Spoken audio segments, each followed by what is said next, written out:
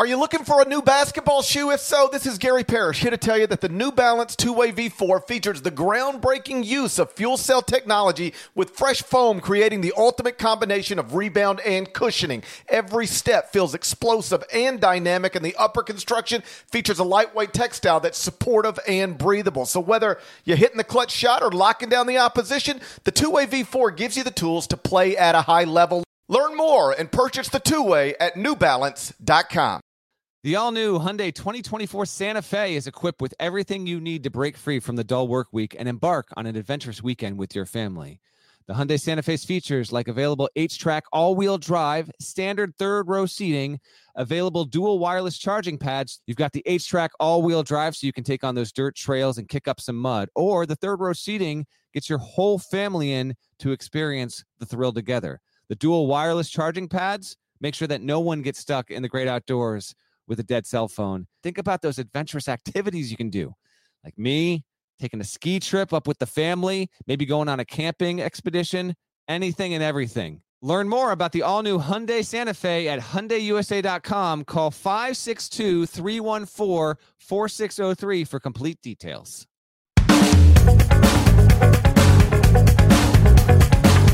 Hey there, it's Gary Parrish. Welcome back to the CBS Sports Eye on College Basketball podcast, where we sometimes discuss camel fighting, dodo birds, leaky black.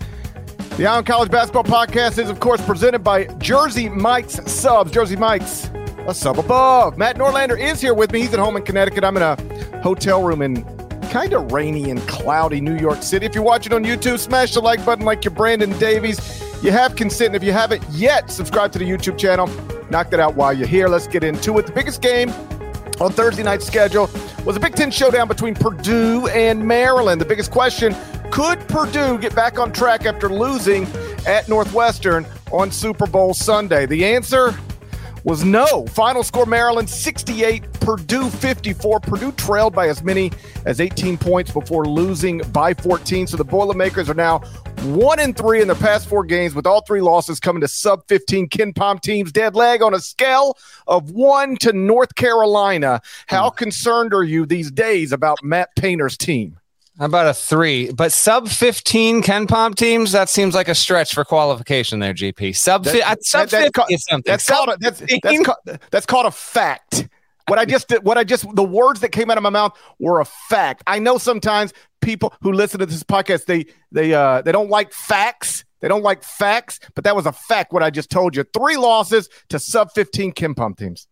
Not necessarily the most disgraceful thing in the world, and they're all reasonable in terms of competition because Indiana, Northwestern, and Maryland are all tracking to the tournament. And with Northwestern and Maryland, Purdue is providing, it's laying groundwork to make that happen by nature of getting wins over the Boilermakers. And yeah, 3 of the past 4 games for Purdue have been on the road. And all those 3 have come in losses. And for Purdue, the good news is 3 of your final 4 are going to be at home to Ohio State. A really rocking one next weekend. Indiana's going to come to town, and you'll close up against Illinois. The road game is against Wisconsin. So here's my get to Maryland, but real quick on Purdue. I'm loving this. You know why I'm loving this?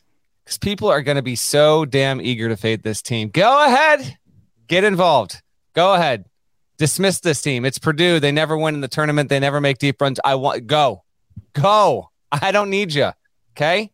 This is exactly going as to plan. In fact, Purdue, don't even win the Big Ten tournament. Do me a favor. Get dropped in the semis. I have the same amount of faith in this team to make the Final Four as I did a week ago, 2 weeks ago, 3 weeks ago. Losses were inevitable. No, it has not. It was never separated from the rest of the sport. I still think that Purdue is capable of winning the national championship. I still like them as much as almost anyone to win 4 games in the NCAA tournament. It's gotten tripped up here. Some of the guard play, the youthfulness, the size, the athleticism. Has it been exposed a bit? Sure, it has. Has Edey been less than what he's been? Absolutely. Having said that, he's still the front runner for National Player of the Year. I'm still not stepping off that, and I'm still not stepping off Purdue is going to win the Big Ten. I said it was a mortal lock a month ago. I'm staying on that. As we talked this morning, your standings read Purdue 12-4, 1 game behind your Northwestern Wildcats at 10-5. It's incredible. And then behind that, we have an absolute logjam with Maryland, Indiana, Iowa, Illinois, and Michigan State, all with 6 losses. Rutgers and Michigan 1 game behind there. Don't think Northwestern's going to catch Purdue in order to share the Big Ten title. Northwestern still has 3 of its Final 4 on the road. Included in that is a home game against Iowa. They've been playing well. So those are my thoughts on Purdue. I do want to talk Maryland, but any rebound of what I said? Do you want to dispute? Do you want to agree? Do you want to vehemently disagree with my stance that remains unchanged on Matt Painter's team? I'm less confident in Purdue today than I was, say, 2 weeks ago, but I do still believe the Boilermakers are going to win the Big Ten, and I still do think Zach Edey is going to be the National Player of the Year, and I still do believe that Purdue is capable of, going to a Final Four for the first time since 1980 and also winning the national championship. But they have come back to earth a little bit. And let me ask you this, because you mentioned 2 things there. The guard play has fallen off a little bit, particularly with Fletcher Loyer, who is just not shooting the ball well at all in these past 3 losses. And Zach Edey, who is still amazing, but like not as amazing as he was for much of the season. Are those 2 things connected? Maybe a little bit. I think they certainly could be. I think a big reason why Purdue has done what it has done or not done what it's done is teams are effectively doubling Edey. Mm-hmm. I think Edey a little bit, like, I'm not saying he's in his own head, but like a lot of this was coming on when I sat down and interviewed him less than a month ago. Like he is capable of handling this, but as he said in my feature on him, it was starting to feel surreal that this was actually all kind of happening. And so maybe there was some internalization there, and he's just going to get through this bumpy patch, and then we'll look up in a couple of weeks. And, I wouldn't surprise me if Edey's got a couple more 34 and 20 games in him. It just wouldn't. With freshman guards, I just think this is inevitable. Like, they've never played this level of competition, particularly because they weren't 5-star players. Now, Braden Smith has moments. He's unafraid, and I still think they've got a lot of big moments to come. But, yeah, I think there is something to that. But I will add, and I know that you'll agree, I know that Painter hasn't made a Final Four yet. And I'll have something. I talked with him about it when I went out to Purdue. I'll have a story about that kind of stuff sometime either later in February or in March. But there are a few coaches better, I think, equipped mentally to handle this kind of stuff. I just don't think that locker room is out of sorts whatsoever. And I don't think that Purdue is teetering on a cliff. I just don't. If anything, in the past week, I've heard more and more, either written or talked about television shows, podcasts about this really is the new normal in college hoops. We don't have, dynastic powers year over year. And there's something to that. I get that. And maybe what Purdue hasn't been able to do is reflective of that. The loss, by the way, with Bama this week tied the record all time with 8 losses by a number 1 ranked team in a season. It's now if we have Houston will probably be number 1 on Monday. And if Houston ever takes another loss before we get to the postseason, we'll have a new record. So there is something to that, but I'm not concerned about Purdue as a national championship contender, despite the fact that it's lost 3 of the 4. Again, they're all tournament level teams. And if you watch the games, I give as much credit to actually how Chris Collins and Woodson and how, really Kevin Willard did a wonderful job. And he even said, like, I knew we were going to win this game. It's easy to say that in a presser after GP, after you've actually done it. But I believe him if you would have gone to him 5 hours before the tip that he would have a high degree of confidence they're going to pull it off, and credit to him. They did.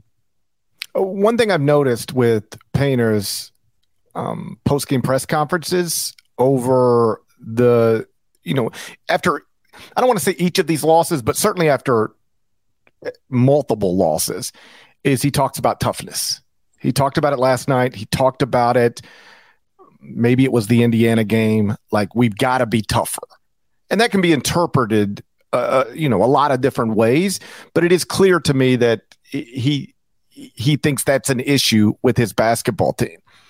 The thing that was different about Thursday night's loss from the other losses that Purdue has suffered this season, they're up to 4 now, obviously, is that in this one, in the second half, they really never threatened to win the game. And in the other 3 losses, they were in them in the final minute. In the loss to Rutgers, they were ahead 15 seconds left. Mm-hmm. In the loss to Indiana, is a 1-possession game in the final minute. Lost to Northwestern, 1-possession game in the final minute. This game, they trailed by double digits for the final 8 minutes. Never threatened late. They only shot and this circles back to the guard play, 15.4% from three, which is obviously a problem. And it's actually been a problem in every loss this season. The loss to Rutgers, 7 of 23 from three. The loss to Indiana, 6 of 18 from three. The loss to Northwestern, 5 of 22 from three. The loss to Maryland, 2 of 13 from three.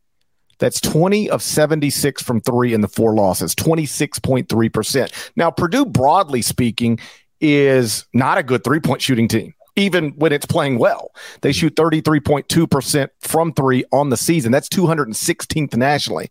But the Boilermakers are especially bad in the losses. That 26.3% from three in the losses, if that were actually their season average, it would rank dead last. I was going to say it was going to be about 350, but you're saying it would be the worst in the country. It would be literally tied for last in the country.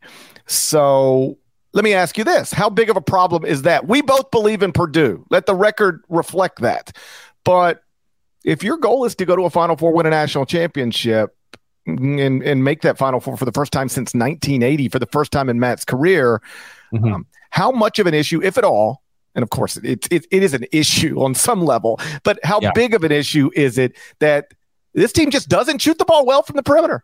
Not a huge issue to me. So a couple things here. One, Maryland was it only hit, I'll tell you what, Maryland in the win only hit 5 threes. It felt like every 3-pointer was worth 6 points because some of them were just, the right kick out from the corner. There was a bank in one of them, and it was part of a 29-4 run. So, and Maryland's a bad 3-point shooting team. It's even worse than Purdue.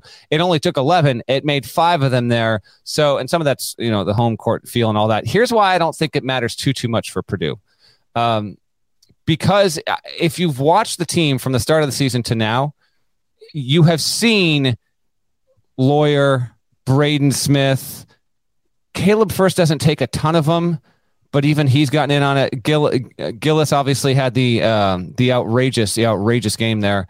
They can be timely and they can hit those threes in big shots. So I actually like their capacity to hit the right three at the right moment when they might need it, or to turn a 4-point lead into a 7-point lead with 2 and change to go. So is it a factor to the ceiling? Yes, but because, again, you have a mastodon running up and down the floor 94 feet for more than 30 minutes a game, your propensity for offensive rebounds is much higher. I mean, right now, Zach Edey, I said I didn't have a trivia time for you, but I'm going to lie to you right now. I'm going to give it to you off the top of my head because this was referenced in my feature on Edey.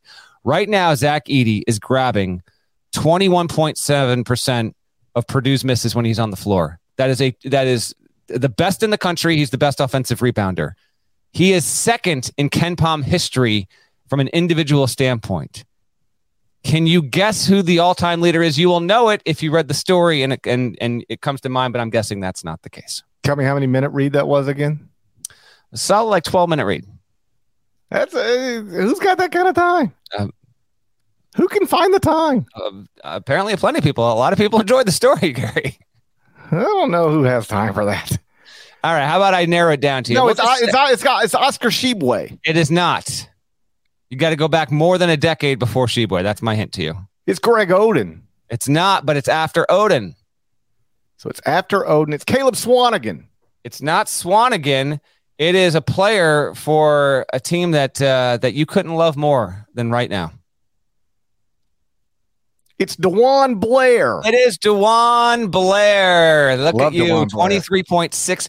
DeJuan Blair, Pitt, 08-09. DeJuan Blair, all 6'7" of him, one of my favorite front court players of the 2000s. He grabbed 23.6% of Pittsburgh's misses in 2008-2009. That is the individual offensive rebound rate record in KenPom history. That Pitt team, oh, by the way, was third in KenPom that season, went to the NCAA tournament, was a 1 seed and lost to Villanova famously with that 4-guard attack in the Elite Eight. That Pitt team did get knocked off in the Big East tournament by West Virginia, and anyway. So and I'm going on off a tangent here, but that's why I don't have concern about Purdue's 3-point inconsistency. I think there's just enough with the misses that they'll get those second chance opportunities, but it is a factor.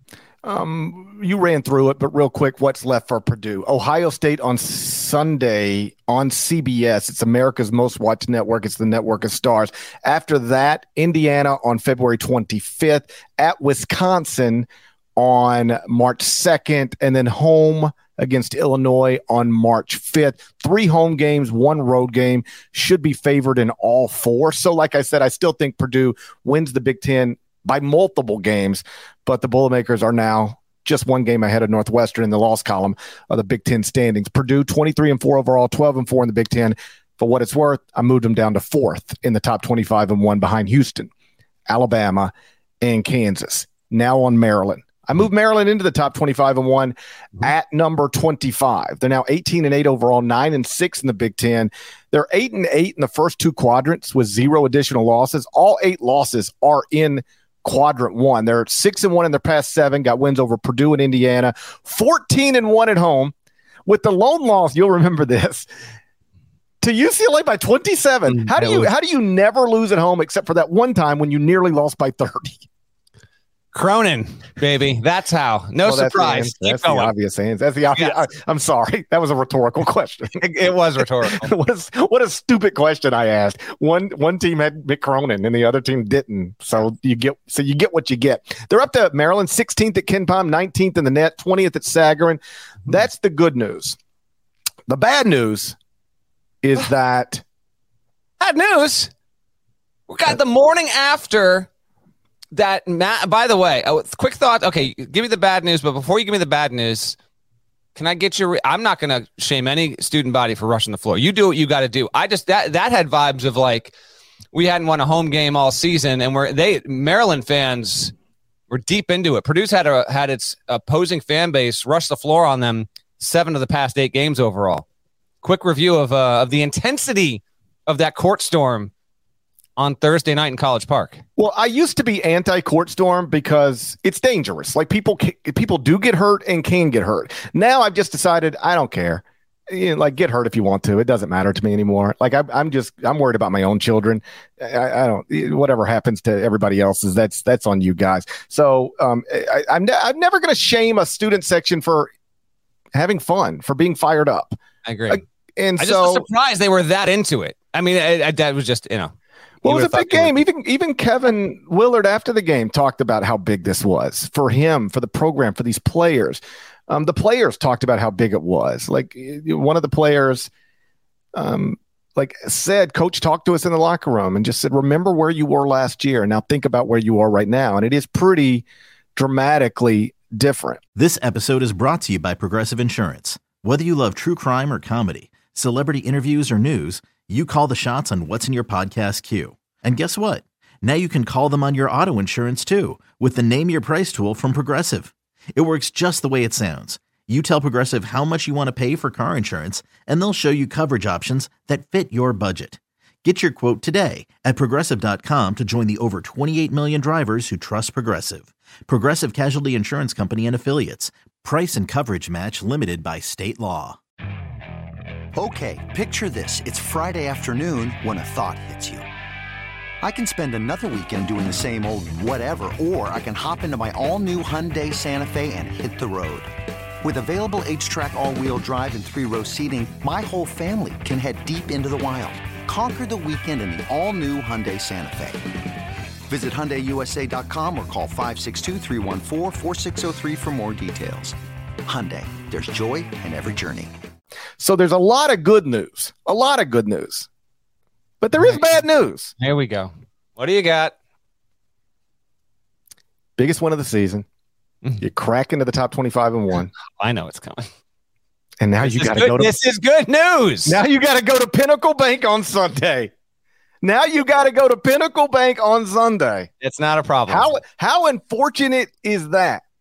You get your biggest win of the season, and then somebody says, all right, guys, get on the plane.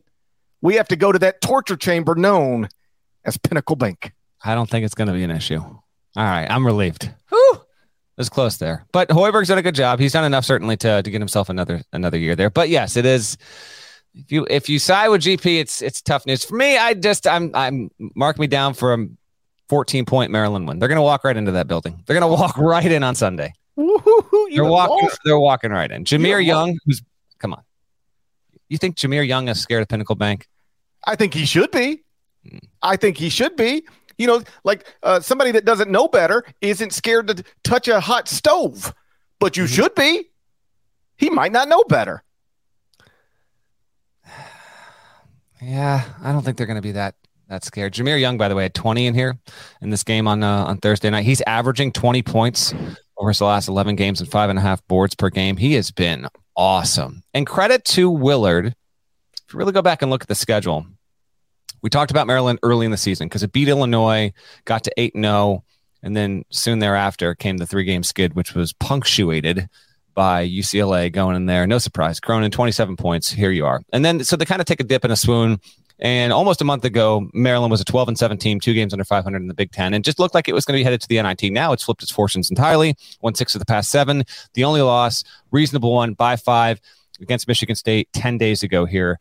And comfortably in the field. Not a lock, obviously not a lock, but if you really look at what's remaining, Maryland fans have plenty of rosiness on this Friday because they know by getting the win over Purdue and getting such a high-quality quad one win, it's at Nebraska, then you're home to the worst team in the league in Minnesota, then you're home against Northwestern, obviously winnable, quite winnable, and then at Ohio State, which is drifting out toward Neptune these days, and then you're at Penn State. We'll see where the Nittany Lions are in terms of their tournament hopes, period. So very good percentage that Maryland is going to make its way into the NCAA tournament in year 1 under Kevin Willard, and that is proving to be, among the 4 or 5 best immediate return hires at the high major level. He was long connected to that job, even as Seton Hall season kind of went along last season. Lo and behold, he got it, and immediate dividends. Good on the Terps, huge win, and I'm eager to see what they can do once we get to March because they feel like a team that is genuinely dangerous if they get the right matchup. Again, they do not shoot the 3-pointer well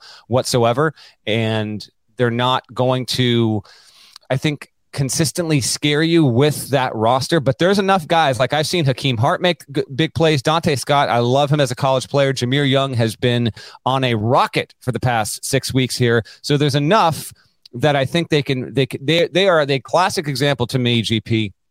Let's put them on the 10 line. Broadly speaking, they could be better than that. They could be worse, but let's put them on the 10 line. They could they could face the 7, and it's almost like an afterthought. Maryland wins by 10. It barely catches anyone's attention. And then they get into the second round. They're playing a 2, and they're really, if it's the right kind of 2, like they're giving them a push, and they're one of those classic high major double-digit seeds, almost one breaks through the Sweet 16 every kind of year. I could see Maryland being that group if it's able to continue playing in the style and the momentum it's had over the past 3 weeks. I would have them closer to a 7 seed than a 10 right now based on resume. Again, 4 quadrant 1 wins, 500 in the first 2 quadrants, all 8 losses inside quadrant 1.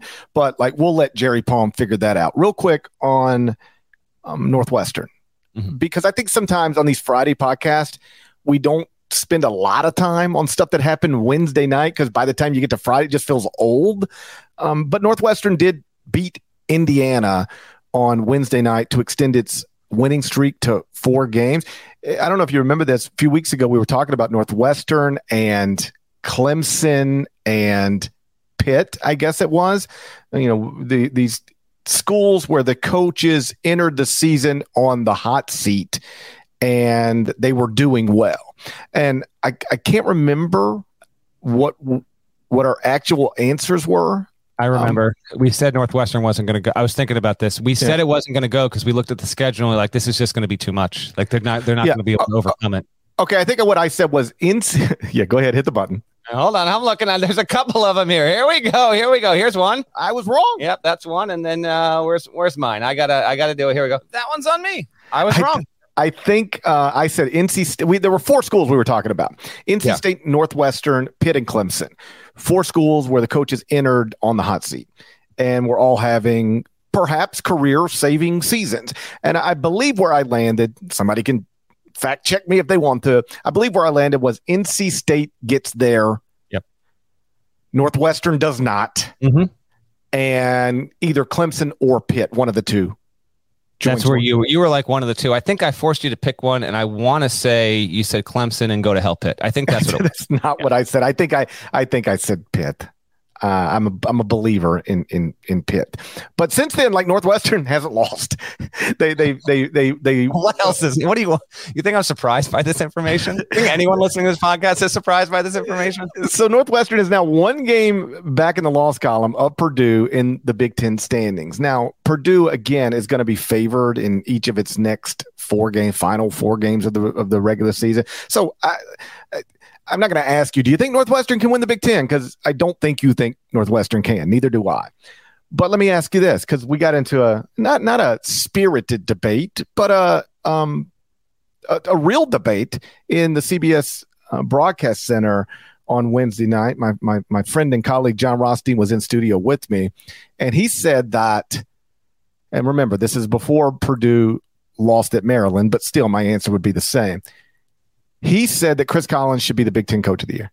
And I said, no.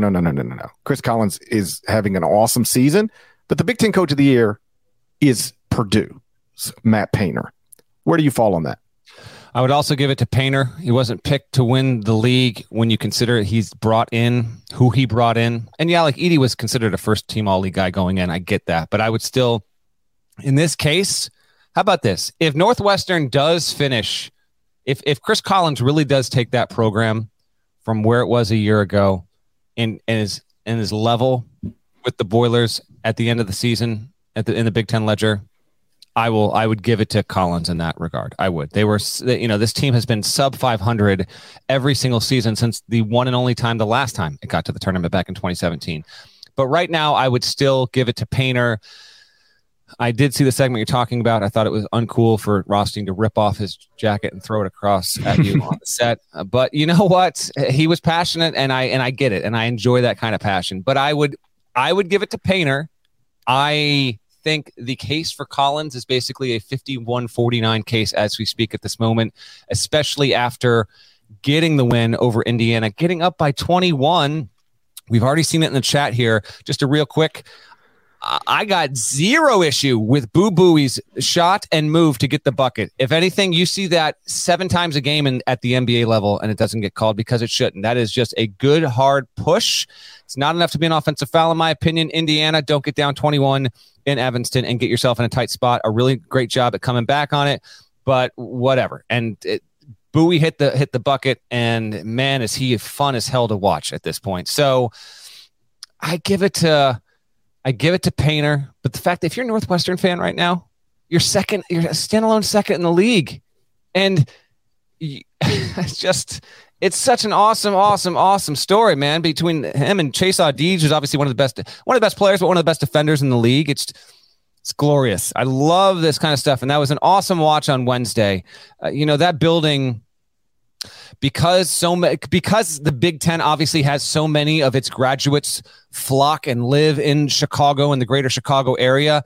Like every Northwestern home game is, someone had pointed this out to me, and it's something I thought about, but had never really processed, but internally, because so many alumni live in the area, every Northwestern home game, while there obviously is like a decent home contingent, the team weirdly gets prepared to play in like a neutral court environment for the tournament that it never goes to, because you have anywhere from 40 to 70% of the building in opposing colors. Now on Wednesday, it really looked like a 50-50 split. And so it made for an even better environment and what I think is an awesome venue there.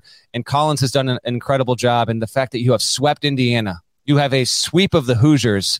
It's big time stuff there for him to save his job. And Northwestern's got to be, I think it's got to be like a 6 or 7 seed right now. It's up there. Where do you have them in your top 25 and 1? What would they correspond to right now? Let me double check it. Northwestern obviously moved up after the win over Indiana. I've got the Wildcats 19th right now, so that's a 5 seed. Wow. I think they got to be on the 6 line for sure after getting these pair of wins. I know I rambled just a little bit there, but I wanted to get a few words on. It was an awesome scene, a great comeback, and the building was just a great environment. In part because so many Indiana fans were there. I really, really enjoyed it. We had a great Wednesday night in hoops, and I would give it to Painter right now. And I would give it, the only way I wouldn't give it to Painter, to repeat myself, if Northwestern really does end up with the same record in league play, then I would go Collins. Yeah, I'm willing. I'm open to it if Northwestern and Purdue are co-Big Ten champs.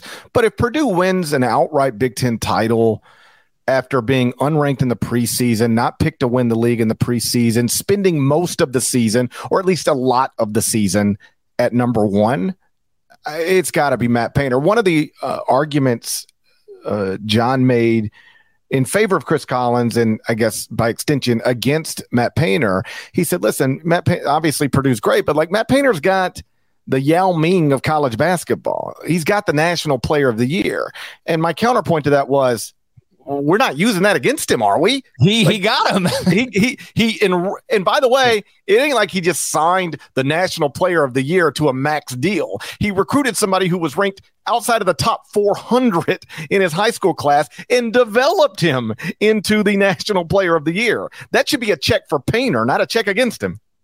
I completely listen. I've come even more around to your side on this over the past 10 years or so. When we consider Coach of the Year on a national level and on a conference level, a major, we love it. We love getting into the season and talking about these games, talking about these results, previewing, making, dart against the wall, Final 4 and 1 picks. That's some of the greatest joy of this. But for 7 months of the off season, we're talking about all these other things and recruiting and getting guys in and developing them. That is just as much of this. So if anything, that's not taken into enough account. You have to recruit, you have to roster build, you have to develop. It's not just getting the wins. It's the route you take to doing that. And so, yeah, like because Painter has the National Player of the Year that's a notch for him to actually get National Coach of the Year and Big Ten Coach of the Year. But I'm not going to take anything away from Collins. He has done just an amazing. It truly is an amazing job. Nobody had Northwestern remotely close to this. And though it is not a lock yet, because I am a stickler on this, a lock means literally, however unlikely it is, you can afford to lose literally every remaining game, and there is no doubt about you getting in. Northwestern's not there yet. It can't lose 6 more games in a row. It would really be flirting with disaster if that happened, but it is just right on the precipice. It is almost there. And to say that we're talking about Northwestern on February 17th, huge stuff. Great story in college hoops. My biggest complaint, and then we'll move on, with Coach of the Year awards is that it is often overachieving Coach of the Year award, which leads to guys who actually do their job really well, which is set themselves up for success. They're working against it right from the jump. My favorite note connected to this is that Billy Donovan at Florida had 2 national championships before he ever won an SEC Coach of the Year award. He had multiple national championships. At one point in the history of this world, Billy Donovan had 2 national championships and 0 SEC Coach of the Year awards. That makes no sense whatsoever. I'm not going. Other people can vote however they want to vote. I personally will never hold high expectations against a coach when it comes to voting for Coach of the Year, because if you had high expectations, you know what that means? It means you did your job really well. You set yourself up for success. And even as it pertains to Matt Painter, I think he checks both boxes. He has he set himself up for success, but like he's still overachieving relative to all reasonable and even unreasonable preseason expectations. Let's move on. The Big Ten race isn't the only conference race that's tightened over the past 2 days. SEC race has too. We'll get into that next, but first a word from our partners. Robert Half research indicates 9 out of 10 hiring managers are having difficulty hiring. If you have open roles, chances are you're feeling this too. That's why you need Robert Half. Our specialized recruiting professionals engage with our proprietary AI to connect businesses of all sizes with highly skilled talent in finance and accounting, technology, marketing and creative, legal, and administrative and customer support. At Robert Half, we know talent. Visit roberthalf.com today. You ready? Showtime. On May 3rd, summer starts with The Fall Guy. Let's do it later. Let's drink a spicy margarita. Make some bad decisions. Yes. Audiences are falling in love with the most entertaining film of the year. Fall Guy. Fall Guy? Fall Guy. That's what the poster said. See Ryan Gosling and Emily Blunt in the movie critics say exists to make you happy. Trying to make it out? Nope. Because I don't either. It's not what I'm into right now. What are you into? Talking. Yeah. The Fall Guy. Only in theaters May 3rd. Rated PG-13. So the Big Ten race isn't the only race that's tightened over the past 2 days. SEC race gotten tightened too, and that's because Alabama lost at Tennessee on Wednesday, while Texas A&M beat Arkansas. So now Alabama is 12-1 in the SEC. Texas A&M is 11-2, just one game back of the team that is currently ranked number 1 in the AP poll. Dead leg. Alabama and A&M going to play each other. Regular season finale in College Station. Is that game going to be for a regular season SEC championship? Let's run through it real quick here. Then I got a question on Bama for you. My inclination is to say no, but here's Bama's schedule. Home to Georgia the Saturday, W. At South Carolina, W. Home to Arkansas. Okay, maybe we entertain something there. Home to Auburn. Call that at worst 1-1. So they're 3-1 going into the A&M game. Puts them at 15-2 in the league. Okay, A&M. At Missouri this weekend, call it an L. Home to Tennessee, call it an L. At Mississippi State, at Mississippi, call those wins, but they're still a game behind, and they're a game behind now. No, that's not going to happen.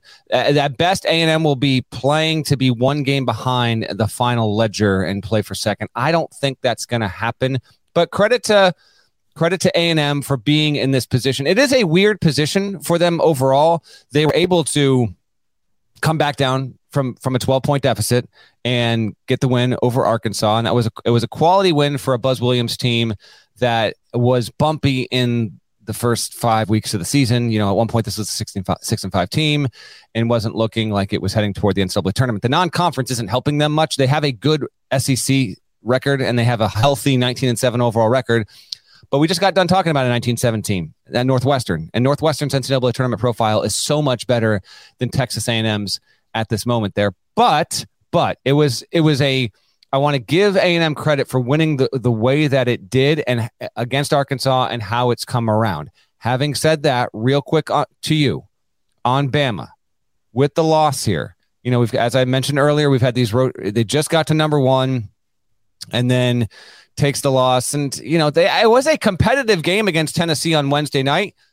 Zakai Ziegler looked awesome in that game. And Tennessee, you stepped up in a big moment, and I like to see it. You know, Jonas Adu playing the best game of his college career. That was wonderful to see. But for Bama, if you look at the 4 losses, got run by Connecticut at PK 85, played a fun game, but Gonzaga outplayed them and won by 10 in Birmingham back on December 17th, got booted out of the building, 93-69 by an Oklahoma team that's not going to the tournament, and then was in a good game, but, you know, bang the gavel, Tennessee wins, and there's no dispute about it. So Bama is a fun team, dangerous team.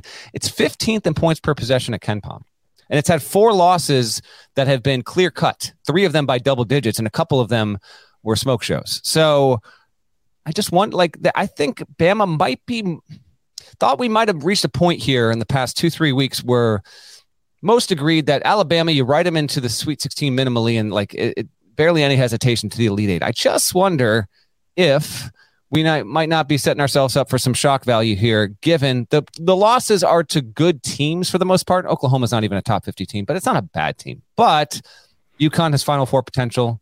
Gonzaga has Final Four potential. Tennessee has Final Four potential, and all 3 of those games, they were clear-cut losses on Bama's side. What's your reaction to that? It's a concern if you're an Alabama fan, because they have shown that they are obviously very capable of bombing anybody, and that is a combination of personnel and style of play. But when you get blasted at Oklahoma, and I don't want to say didn't show up at Tennessee, but they played poorly at Tennessee. It's actually a testament to how good that team actually is that they played so poorly, and a lot of it was because of Tennessee, or at least some of it was because of Tennessee. But it's a testament to how good Alabama is that they were kind of hanging around for really most of the game, despite playing as poorly as they played. They turned it over 19 times and Tennessee took 15 more shots than them. And Alabama, and again, this is sort of tied to style of play, but still not good. They only had 8 twos in the entire game. Shot 33.3% inside the arc. I don't actually mind them having not as many 2-point baskets as other teams might, because that's style of play. They're trying to do everything at the rim or from the 3-point line. It's a modernized, NBA influenced style of play. But you got to be better than 33.3% from inside the arc. We can all agree on that. Even Nate Oates would tell you that. Like, we don't need to take we can take as many threes as we take twos, but you can't shoot 33% from two. And you give the best defensive team, let me rephrase. If you give the best college defensive team in the world 15 more shots than you while you're on the road in a hostile environment, you are probably losing. And so that is what happened to Alabama on Wednesday night. But I broadly speaking, I still believe in this team. I have them second in the top 25-1 behind only Houston. It is a team I can very easily see myself picking to go to the Final Four. But it is, on a short list of concerns, one of the concerns is if you can get blown out by Oklahoma, you can lose your second round game, even if you're a 1 seed in the NCAA tournament. And that seems to be on the table for Alabama. Last thing for me on this, Arizona feels like a cousin to Bama in this regard. Got beat by 15 at a Utah team that's not going to the tournament, got beat by 13 in Tucson by Washington State, got rolled at Oregon back, a month plus ago, and then had the super weird loss at Stanford last weekend. So Arizona's another one where Zona and Bama, they're very fun teams to watch. Like, they're among the 3 to 5 teams that I'm most eager to watch play, almost regardless of the opponent. But there is this thing about them where they feel as likely to be playing on the first Monday of April as they do to be getting bumped by an unsuspecting victim in the Sweet 16. That's all. I'll tell you who is also a cousin to this: Tennessee. Tennessee is similar in the sense that now the Tennessee thing's a little easier to understand. They're great defensively, shaky offensively, and when there's such a disparity between those two sides of the ball, you're going to run into problems every once in a while. Because though you can hold Alabama to 59 on a night where Alabama's not playing well, you're not going to hold everybody in the 50s. And so Tennessee right now, just to hammer home this point, wins over Kansas, Texas, Alabama, but also losses to Colorado, Florida, Vanderbilt. UT has 3 wins over teams ranked in the top 10 at KenPom and 5 losses to teams ranked 40th or lower at KenPom and 4 losses outside of Quadrant 1. I tweeted this. Did you? I don't know if you saw it. If not, we'll call it trivia time. All right, let's do it. There are only 3 schools in my top 25-1 right now with more than 3 losses outside of Quadrant 1. I just told you Tennessee Quad is 1. Quad, not just Quad 1? Outside of Quadrant 1. Everybody else in the top 25-1 has 3 or fewer losses outside of Quadrant 1. There are 3 schools that have more than 3 losses outside of Quadrant 1 in the top 25-1. Tennessee is one of them. Okay, so I gotta get the other 2. Let me cheat and just look at your rankings. Is it detailed in your lead? No.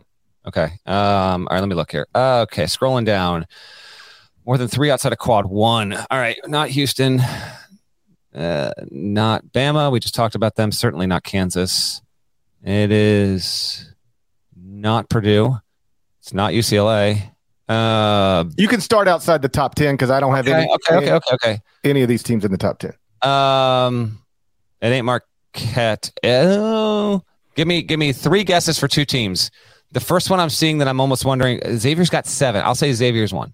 Xavier's not one of them. Ooh, okay. Tennessee is 1. Miami is not 1. I feel like every Iowa State loss is a Quad 1 loss. It's almost impossible for a Big 12 team to have more than 3 losses outside of Quadrant 1. I'm looking. You'll know it when you see it. I'll know it when I see it. Well, we've talked about both of them. Scrolling down, I got to be Maryland? Not Maryland. It's Pitt. Pitt's in here. It's got to be Pitt, right? Pitt is one of them. Pitt has 5. And then Pitt has 5 losses outside of quadrant 1. Okay. 5. Are they all quad? Just out of curiosity, are they all quad 2s? No, they have 4 quad 2 losses and a quad 4 loss at home to Florida State. Pitt Okay. Pitt has 5 losses outside of the first quadrant, which is more than any other team I have in the top 25 and 1. So there's one more team in this group. Once again, it's just a fact. I know. This is hard to pick, GP. Just tell me, because there's a lot of candidates, but I don't reel off like 6 names. Who's the other one? St. Mary's. You know what? I should have guessed that, but they were only at 5 total losses, so I didn't know if they would have qualified there. Tennessee has 4 losses outside of quadrant 1. St. Mary's has 4 losses outside of quadrant 1. Pitt has 5 losses outside of quadrant 1. Nobody else in the top 25 and 1 has more than 3. Get ready for the greatest roast of all time, the Roast of Tom Brady, a Netflix live event happening May 5th. Hosted by Kevin Hart, the 7-time world champion gets his cleats held to the fire by famous friends and frenemies on an unforgettable night where everything is fair game. Tune in on May 5th at 5 p.m. Pacific time for the Roast of Tom Brady, live only on Netflix. When you need mealtime inspiration, it's worth shopping Kroger, where you'll find over 30,000 mouth-watering choices that excite your inner foodie. And no matter what tasty choice you make, you'll enjoy our everyday low prices, plus extra ways to save, like digital coupons worth over $600 each week. You can also save up to $1 off per gallon at the pump with fuel points. More savings and more inspiring flavors make shopping Kroger worth it every time. Kroger, fresh for everyone. Fuel restrictions apply. Okay. You want to pick some games? Nada. Turn your mic on, because it's time for the final 4 and 1, and I need to know how big is my lead now? You don't have a lead. Not yet, at least. But hey, give them. There's good news. There is very, very good news. You're all tied up. You guys are even. I cannot believe it. This is another straight week. And I don't care. Okay, even Steven, but let me ask you this. Did you remember to count our Super Bowl picks? Yeah, we were the same. We both took the Chiefs. We both took the Chiefs? Yeah. Oh, damn. I thought that could have been a difference maker for me. I thought so, too. Oh, dude, come on. All right. Damn it. Game 1. Saturday, noon Eastern. Oh, my worlds are colliding. Illinois at number 14, Indiana, inside Tom Crean Hall. You can watch it on ESPN. KenPom has it Indiana -4. One of two things happens on Saturday afternoon. All right. Either the internet goes full speed in Bloomington, or Tom Fornelli rises from the dead. Oh, man. All right. Indiana won the first one. Won in Champaign back on January 19th by 15 points. Helped really kickstart this renaissance happening in Bloomington. I gotta take IU here. You said it's 4. Yeah, I will go. The Hoosiers gather themselves and recover well after the loss against Northwestern, and they win this one. I think this game has the potential to get crazy in a good way, but I will say Indiana takes care of business at home. How about this? Over under. Let's go over under total here. Well, let's look at Trace's recent games. Let's do this for fun. All right, so Trace in his past 4 games has gone for 23, 28, 20, and 25 points. And he has gone for 10, 11, 18, and 7 rebounds. So let's combine points and boards for Trace Jackson Davis. I'm going to give you over under 37.5 points and boards for Trace Jackson Davis. What are you going with? Man, that's a lot. It is a lot, but he has cleared that number twice in the past 4 games. No, I'm going under. Okay. I will also go under. I think Indiana wins the game and covers. My official pick is Indiana, but I'll go under on that Trace Jackson Davis. For Illinois, I'm just sort of scrolling through it here. They haven't won a road game like this all season. They did win at Pinnacle Bank. Pinnacle Your Bank. Statement remains correct. They have not won a road game like this. But they haven't won a road game like this. That's a big ask. To go into, what do they call Assembly Hall now? It's something Assembly Hall. I don't like it. Whatever it is. Simon Skoke, I think that's how you pronounce it. Whatever it is, I don't like that part. Gentleman's name. I'll do respect. I don't like that part. It goofs it up. Let's just call it Assembly Hall or the Dunk. I think you called it Tom Crean Hall. Oh, yes, Tom Crean Hall. Game 2, Saturday, 1 p.m. Eastern. Number 10, Tennessee at Kentucky inside Billy Gillispie Arena. You can watch it on CBS, America's most watched network. It's the network of stars. KenPom has it Tennessee -4. Tennessee held Alabama to 0.85 points per possession. What do we think it's going to do? Hostile territory. What do we think it's going to do to Kentucky in Rupp Arena? Tough one. All right. Kentucky got the win against Mississippi State on the road. Little ugly. Who cares? You got the win. You needed it.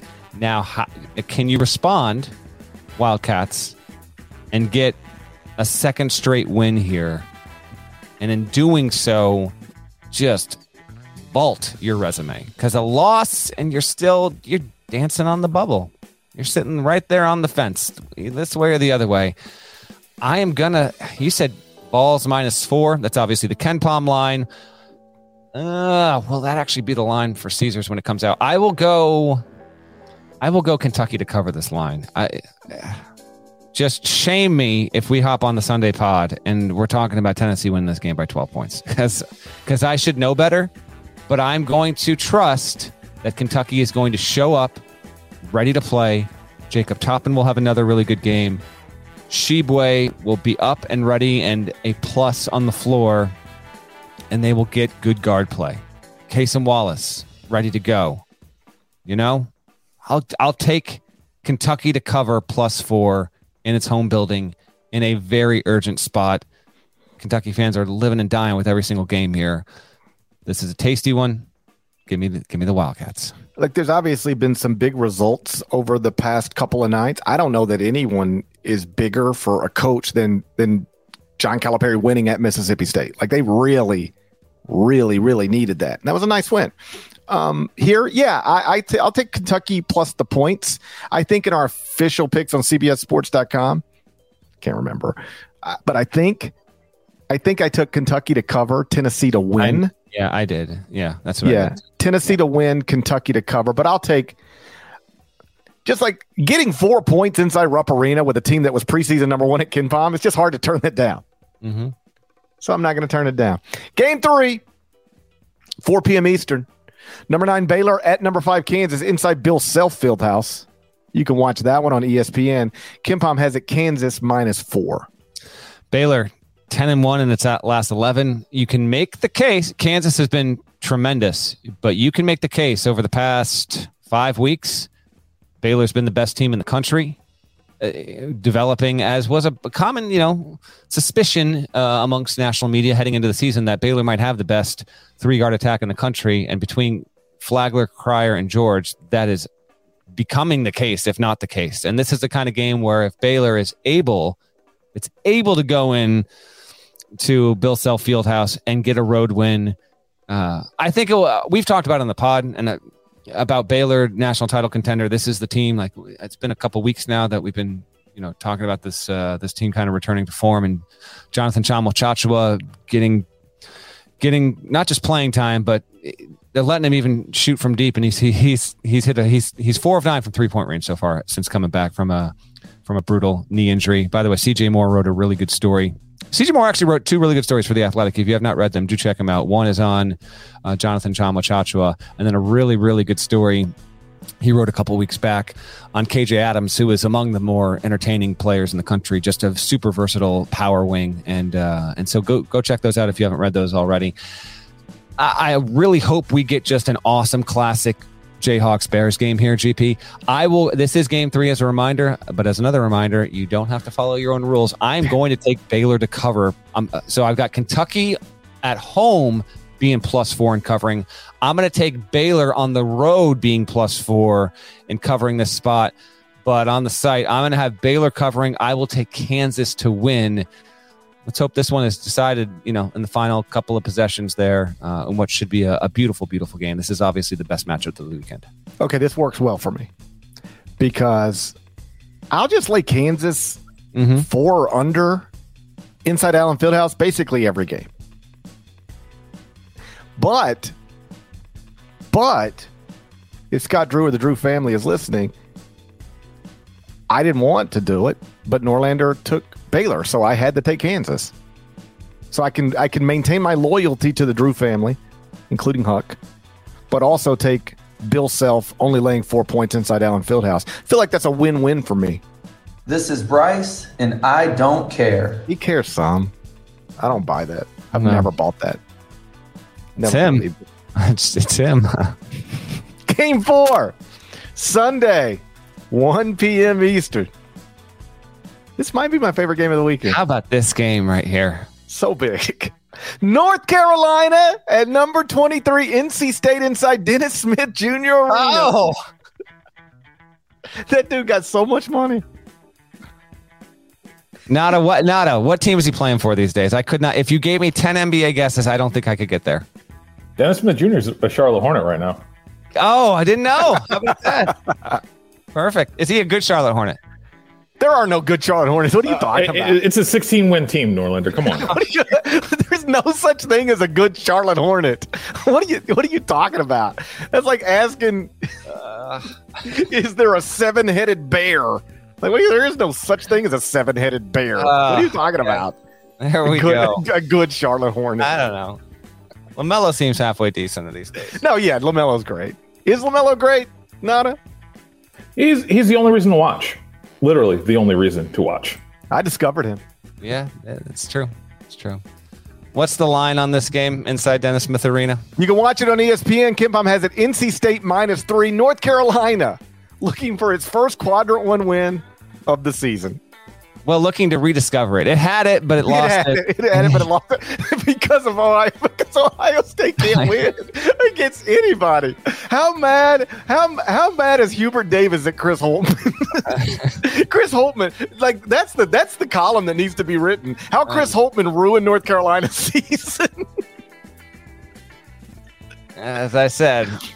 But tweet that. You know how sometimes you just tweet ridiculous things with no context? Tweet that.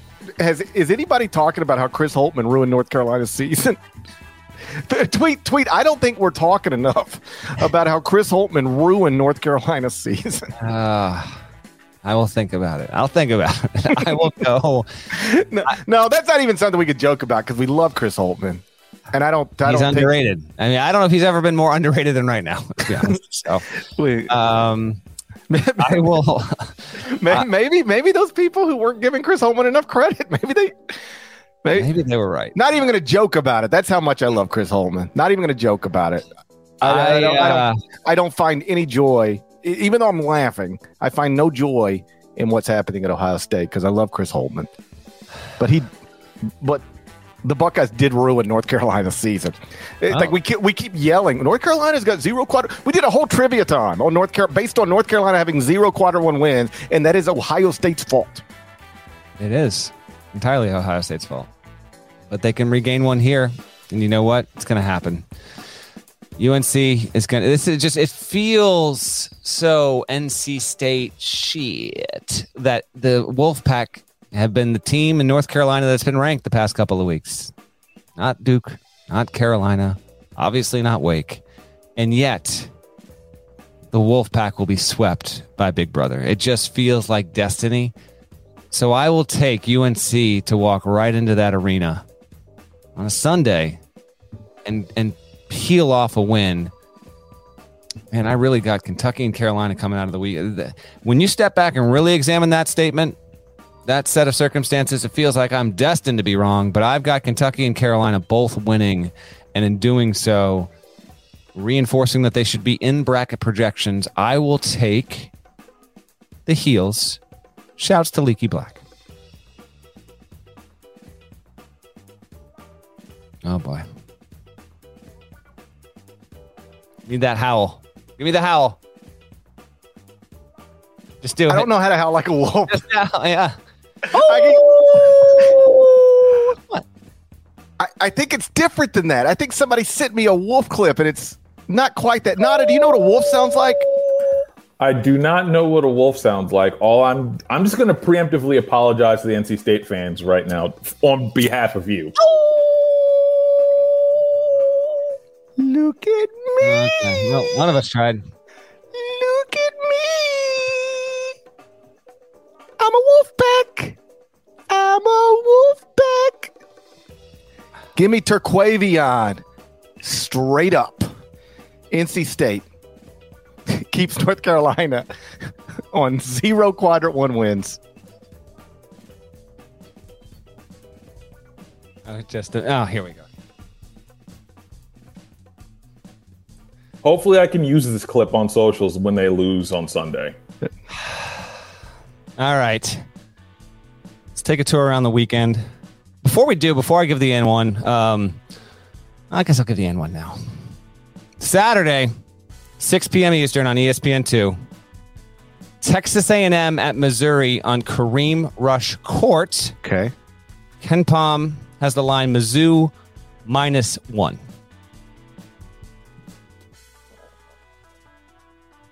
I'm laying the point with Missouri at home. I mean, Missouri's got some big wins at home. Agreed. And Texas A&M has the weird... Texas A&M, every year there's like the weirdest resume in the country, and this year it is Texas A&M. These dudes started 6-5 with losses to Wofford, Murray State, and Colorado. And now Texas A&M is 11-2 in the SEC on a 4-game winning streak. But Missouri, who have they beaten at home? Beat Illinois on a neutral, beat Kentucky at home, beat Arkansas at home, beat Iowa State at home, won at Tennessee at the buzzer. Missouri in the home building, Kim English Arena. On Kareem Rush Court, shouts to Kareem Rush, one of my favorites from the early 2000s. I also am taking Mizzou in the spot. But we'll see. Mizzou just got completely throttled on Tuesday by Auburn. So that game was over like that. Correct. It was done early. So, but here's the thing with Missouri. You get throttled like that. I made this point somewhere, wherever it is you make points. There's still all 7 losses from Missouri are still inside quadrant 1. And they're 8-7 in the first 2 quadrants. So when you are above 500 in the first 2 quadrants with 0 losses outside of quadrant 1, that's a solid resume. I agree, and Gates done similar to Willard, what we talked about earlier, what they've been able to do in year 1 and flip expectations. It's been good to see. All right, rest of the weekend guide. I'll rip through this quick, then a quick news bite to wrap up. The Bracket Show, 12:30 Eastern, Saturday on CBS, the once a year top 16 reveal. I will be interviewing the selection chair at 1 o'clock on CBS Sports HQ. If you'd like to watch that as well, Chris Reynolds is the AD at Bradley. He's the selection chair this year. I talked with him real quick on Thursday. He told me there were 20 teams that were in discussion for the top 16 seeds. And as usual, committee met on Tuesday, Wednesday, Thursday, and then it dispersed Thursday late afternoon, as it does every year. But there were 6 games that were contingency plans based on losses. So frankly, Purdue was in a different spot in the bracket when the committee left, and they had a contingency for, okay, if Maryland wins, like, I don't know this to be the case, but let's say Purdue was the number 1 overall seed. It will now not be on Saturday when that happens, because now it just doesn't have the resume to justify that. So again, 12:30 Eastern on CBS. Shouts to Dave Warlock, who does a great job with the NCAA. He sent out this tweet on Thursday. He said, since the first one began in 2017, we've done this every year since 2017, 65 of the 80 teams in the top 4 seed lines apiece. 65 of the 80 remained either 1, 2, 3, or 4 seeds when the real bracket came out. This used to happen a month before Selection Sunday, but with the Super Bowl getting pushed back a week, now this gets pushed back a week. We are going to be 22 days out when this comes. And as I detailed in my power rankings this week, every single time we have done this, and it even applied to the year when we didn't have the tournament, if you looked at the projections, 3 of the 4 teams on the top line remain on the top line Selection Sunday, but always every single year, one team has been swapped out, and the team that gets swapped out falls to the 2 line. Not worse than that. As we head into Saturday, if you look at Palm's projections, if you kind of look broadly, Purdue, Bama, Houston, Kansas are kind of irrefutably the top 4 seeds. Like, those are going to be the 1 seeds I would have to believe. Purdue could have fallen, I guess, theoretically. That might be some of the drama there now with taking the loss against Maryland. But if it is those 4, Purdue, Bama, Houston, Kansas, one of them will drop out and be a 2 seed, history suggests, over the past 6 years. Any quick thoughts on that before I just give a quick tour of the weekend? Well, real quick, this is something just popped into my head over the past couple of days, because I did look at your power rankings. You have Houston number 1. Yeah, I figured they got to be. Okay, I'm trying to reward the teams that are just playing well and haven't lost. Yeah, and it was. I hated having to put someone number 1. And no, you don't have to justify it. I have Houston number 1 in the top 25 and 1. Houston is number 1 at KenPom. Here's my question, and I'm asking this from an honest place. I don't know the answer. I'm not smart enough to understand it. I'm asking this from an honest place. Is there a flaw in the system somewhere? Because here we are, February 17th, Houston's number 1 at KenPom. Mm-hmm. Last year it was Gonzaga. Year before it was Gonzaga. Past 3 years, the number 1 team ends up being a really good team from a crap conference. Is there a connection between those things? I don't. It's a good question to ask, and I think a lot of people are quick to pounce on that from a cynical point of mind. I don't think so. Now, it's a valid question to ask because Houston is comfortably in first place in adjusted efficiency margin at KenPom. And it's not KenPom. You look at any predictive metric, Houston rates as the best team in the country there. But, it is based off of the collective college basketball universe and thousands of non-conference games and how these teams have performed against each other. And, I know Oregon's not great, but it is rates as a top 50 team, and Houston went in and won that game by double digits. And St. Mary's, even if you don't think it's a top 10 team, even if you think it's like, okay, maybe I'll even say it's a top 25 team, which it still was able to beat St. Mary's, and that's another highly ranked team. It was able to go in against Virginia and win that game by 8 points. So there's been enough in the non-conference, and it played Bama close, and it's played 26 games and won 24 of them, and it has been able to, yes, just destroy a lot of inferior teams in its own conference. But to your question, we have had a recent spate here of dominant teams in leagues that just don't rate in the top 4 or 5 or 6 in the country. Is there an inherent flaw in that? Maybe there might be some tweaking that needs to be adjusted, but I do think that Houston is viably one of the 3 or 4 best teams in the country, and so I don't have an issue with where it falls there. Yeah, let me be clear. When you look at postseason performance real quick, GP, went to a Final Four, and then last year knocked off an Arizona team that was as hot as just about anyone. Let me be clear. If I had to pick a national champion today, I would pick Houston. I think Houston's great. I'm just, again, I don't know the answer, but it's hard not to notice that for 3 straight years now, the quote number 1 team in the computers is from a crap conference. Yeah. Apologies to the West Coast and American, but no, I get what you're saying.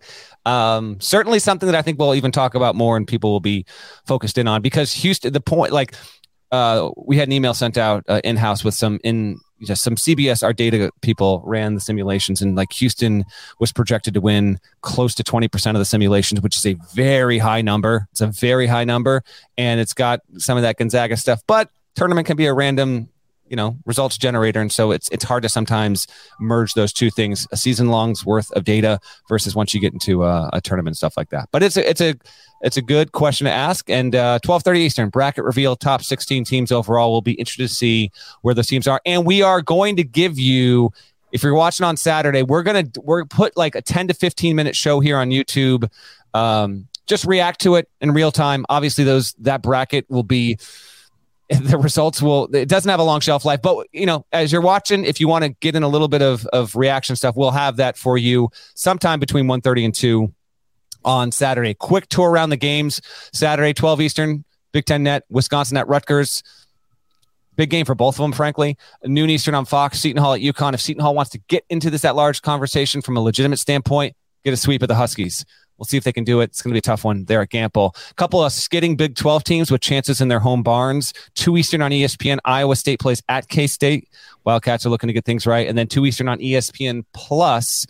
Oklahoma State's going to play at TCU. Horned Frogs desperately need Mike Miles to get good, get right in a hurry. They are not good without him. At 6 Eastern, Duke plays at Syracuse on ESPN. Let's just see how Duke does in that building. What the hell? Let's see if Mike Krzyzewski wants to take a trip up to Central New York and visit his old buddy Jim Boeheim. At 8 Eastern on CBS Sports Network, we've got a tremendous Mountain West game, Nevada at Utah State. Both of those teams still trying to build out their at-large resumes or strengthen them. Utah State really kind of needs to win that home game. That's a really, really good 8 Eastern tip on CBS Sports Network. And then 8 Eastern on Fox, Michigan State is going to play at Michigan. Obviously, there was the horrendous, mass shooting that happened, senseless, infuriating, all of it earlier this week. Tom Izzo gave a stirring 7.5-minute speech at a Michigan State vigil earlier this week. If you have not seen that yet, please go seek it out. It is quite good. And the scenes out of East Lansing they've been inspiring in the days since, but it's completely heartbreaking. And we send only our best to that community. It was determined that Michigan State would continue to play this game this weekend against its rival of all teams. In-state going up to Chrysler. No word yet on if the postponed game against Minnesota will even get made up. I want to alert our viewers and listeners that there's going to be a number of things that are done, obviously, for this game. Again, this is 8 Eastern on Fox Saturday night. Should prove to be a pretty emotional scene there. Michigan will come out in specially designed. This is from Michigan Athletics, which sent this earlier. Specially designed warm-up T-shirts for the team. There will be a moment of silence, obviously. That will be last approximately 30 seconds. Michigan's going to hang a Spartan Strong flag in the student section, which I think is an incredible move, and I can't wait to see that visual. The pep band for Michigan is learning and performing Michigan State's alma mater, and the lighting in the Chrysler Center will be green and white during the moment of silence, with wristbands distributed for all fans to wear upon entry. In addition to all this, Michigan is actually going to honor its 2013 Final Four team. Trey Burke, Beeline, Stauskas, Spike Albrecht, they're all going to be in the house. So it's a pretty big event here that was already pre-planned, obviously, and now you've got the backdrop to the Michigan State tragedy that happened earlier this week. This is a very intense rivalry, and there's just never been a game quite like this. GP, you got any quick thoughts before I wrap up what we got Sunday? Yeah, I thought Tom was terrific. He's just a real thoughtful guy. I mean, you and I have both known him for a long time. He's a real thoughtful guy. And, he sort of opened his speech by acknowledging, I did take some time to jot some words down, to collect my thoughts and make sure I do this the way I want to do it. But I thought he was perfect. I texted him and told him that, hey, that community, he likes to describe himself as just a basketball coach, but he's so much more than that, especially on that campus, especially in that community. And I thought he was great. Obviously there's no magic wand to wave and undo this senseless, ridiculous, latest act of gun violence and mass murder on a college campus. But I thought Tom did a really good job of trying to connect with that student body and share his thoughts in a way that I'm going to assume it was helpful. Yeah, absolutely. No, it was a really impressive speech. And, I know we have a lot of listeners in that state, in that area, and we do send our very best to you. And that'll be quite the scene there. Secondary backdrop to all this is I thought about this, I think anybody who listens to this or knows me at all understands where I stand on gun violence and the gun problem in this country. It has impacted basketball like at least 4 different times this season. Mm-hmm. Virginia canceled a game because of gun violence within its university community. football players killed. An Alabama player has been charged with murder in connection to gun violence that killed a young woman. A New Mexico State player literally shot and killed a man. And now on Michigan State's campus, a person in his 40s murdered 3 people. And in a way that has obviously, it's just, I couldn't help but notice at least 4 different times this college basketball season, the sport of college basketball has been impacted because of gun violence in this country, which is, I was about to say unbelievable, but it's actually quite believable. And the fact that it is makes it all the more maddening. Sunday, 3 more games to know. CBS Sports Network actually has a really good Missouri Valley game. Belmont's 12-5 in the league at Drake. It's a really quality Sunday afternoon tip there. Give a little mid-major love. Also at 3 Eastern on ESPN, Memphis will play at Houston. We'll see if the Tigers, which are, just trying to remain in that tournament conversation, and they're there, but Kendrick Davis, he hurt. Do we know? Is he going to play? I missed. We don't know if he's going to play. Okay.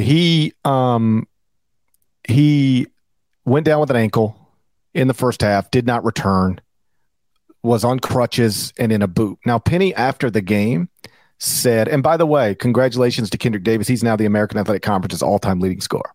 Oh, good for him. Penny, after the game, said, we don't know if he's going to play. Certainly suggested, suggested it. Don't let the image of Kendrick Davis on crutches lead you to the conclusion that there's no way he plays on Sunday. They're leaving open the possibility, and they did say he was in a boot for precautionary reasons. Here's the thing, though. If I were Memphis and let's say he's 80%, 75%, and he says, I can go, but I'm not 100%, I wouldn't play him. You're probably not winning at Houston, even with Kendrick Davis. It's probably the right. Rest him, and because the most important thing for Memphis to do right now is not to beat Houston. It's to not lose to anybody in the American Athletic Conference other than Houston. If Memphis if on Selection Sunday from this point forward, Memphis has not lost to anybody other than Houston, they'll make the NCAA tournament. I don't think they have to beat Houston to get there. And so I would focus on having Kendrick Davis ready for games that don't involve Houston, because not losing those is, I think, more important than trying to beat the projected number 1 seed. Duly noted, and that's a 3 Eastern tip on ESPN. The only other game on Sunday of real note is Iowa's at Northwestern, 6:30 Eastern on Big Ten Network. And Northwestern obviously going to try and keep pace with second place and try and chase Purdue. Last thing from me, and then we can get out of here. We do need to mention that the domestic violence charge was dropped by the district attorney's office in Travis County earlier this week against Chris Beard. Part of the statement from the DA office said, quote, after a careful and thorough review of the evidence, recent public statements, and considering Miss True's wishes, end quote, my statement, that's Randy True, Chris Beard's fiance. Quote continued, our office has determined that the felony offense cannot be proven beyond a reasonable doubt. End quote. Chris Beard released a statement on Thursday that reads in part, quote, while I always had faith and confidence in the truth in this outcome, it has been extremely challenging to wait patiently and not publicly respond. I'm sorry and deeply remorseful to my family, friends, and all my players and staff, both most recent and past, and everyone at my alma mater, the University of Texas, including the fans and supporters who were affected by this situation, end quote. So the charge has been dropped against Chris Beard. This is not a surprising turn of events. We talked about the circumstances that often lead to this exact situation happening. As I tweeted earlier this week, does not mean that what actually happened should be casually dismissed or certainly not forgotten. Although the charge has been officially dropped against Chris Beard, certainly I would think that his story is not entirely done yet, but this is going to be forever part of it moving forward. So when this first happened, I think you and I both said we don't think he'll coach at the Power 5 level again. You change your mind on that? Not changed my mind yet. I don't think I have.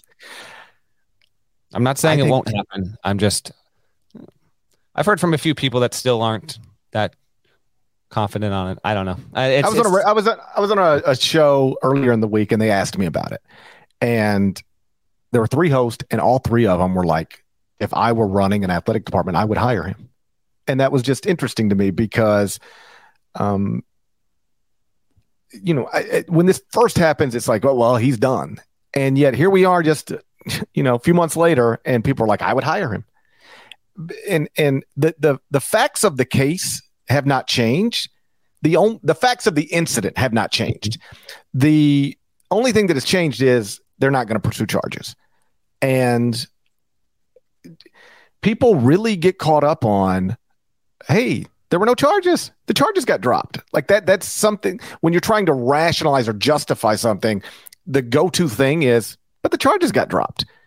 And, as one of the hosts put it, you hire Chris Beard, it's going to be some bad PR for a day or a week. But then you've got one of the best coaches in the country. So why would you not do it? And I saw just randomly Ole Miss fans literally tweeting the Ole Miss athletic director saying, hey, if we make a coaching change, let's look at Chris Beard. So that's where we are.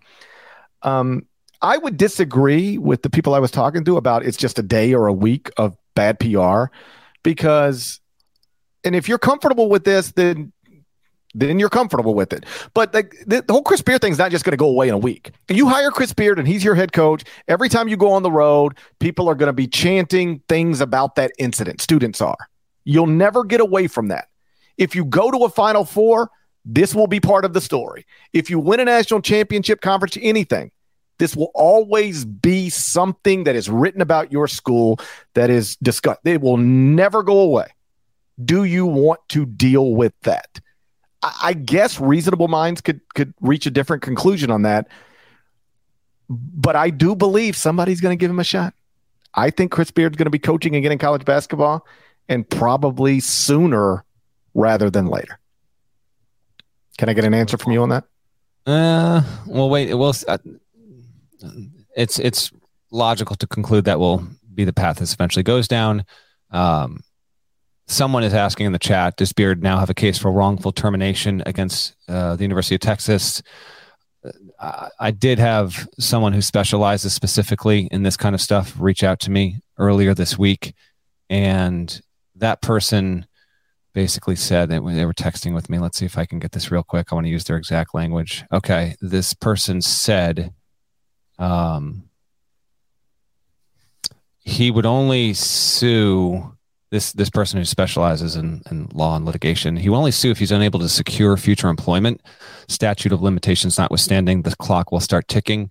So this person who is familiar with this area in general believes that there could be a potential case against Texas by Beard, but in doing so, you bring all of this stuff, you bring discovery into the picture, and it certainly would, it would not be a positive from a public standpoint for Chris Beard to pursue that. But if there were no coaching future for him, they could see that happening. So to the question that was asked in the chat, I understand the question why it was asked. I don't know if it will be going down that road. Somebody, and I only bring this up in the chat because somebody brought it up in studio the other night. Like, what about New Mexico State? And I'm like, New Mexico State cannot hire Chris Beard. Like, they cannot deal with more bad PR. So, like, I'm not saying Chris Beard can't get hired at a school like New Mexico State. It just can't. It can't be New Mexico State. But I do think it'll be somebody because somebody will hold a press conference and talk about it was one bad night. The charges were dropped. The fiance identified herself as the initiator. I'm just telling you how this is going to go down. I'm not telling you I agree with it. I'm just telling you we will reach a day where Chris Beard is introduced as the next basketball coach somewhere, and somebody will say all of these things. He's already paid a significant price. He lost his dream job at Texas. The fiance refuted the affidavit and described herself as the aggressor, and the charges were dropped. I would bet an entire paycheck we'll reach that day someday. We'll reach that day someday, and it might be next month. It might be next month. That is That is something that is on the table. Yes. We ready to go? Let's go. Shouts to Devin Downey. Shouts to Chester, South Carolina. Shouts to Huck. Shouts to Larnell. Thank you guys once again for listening to the Eye on College Basketball Podcast. If you're not subscribed, please go subscribe anywhere you subscribe to podcasts, including Apple Podcasts and Spotify. Over to Apple, 5 stars. Leave a nice review. Type some words. There's more of us. There's more of us than there are of them. Needs to be reflected in the comments. If you haven't subscribed to the YouTube channel, knock that out while you're here. And like Deadleg said, we'll talk to you again on Saturday afternoon. Till then, take care.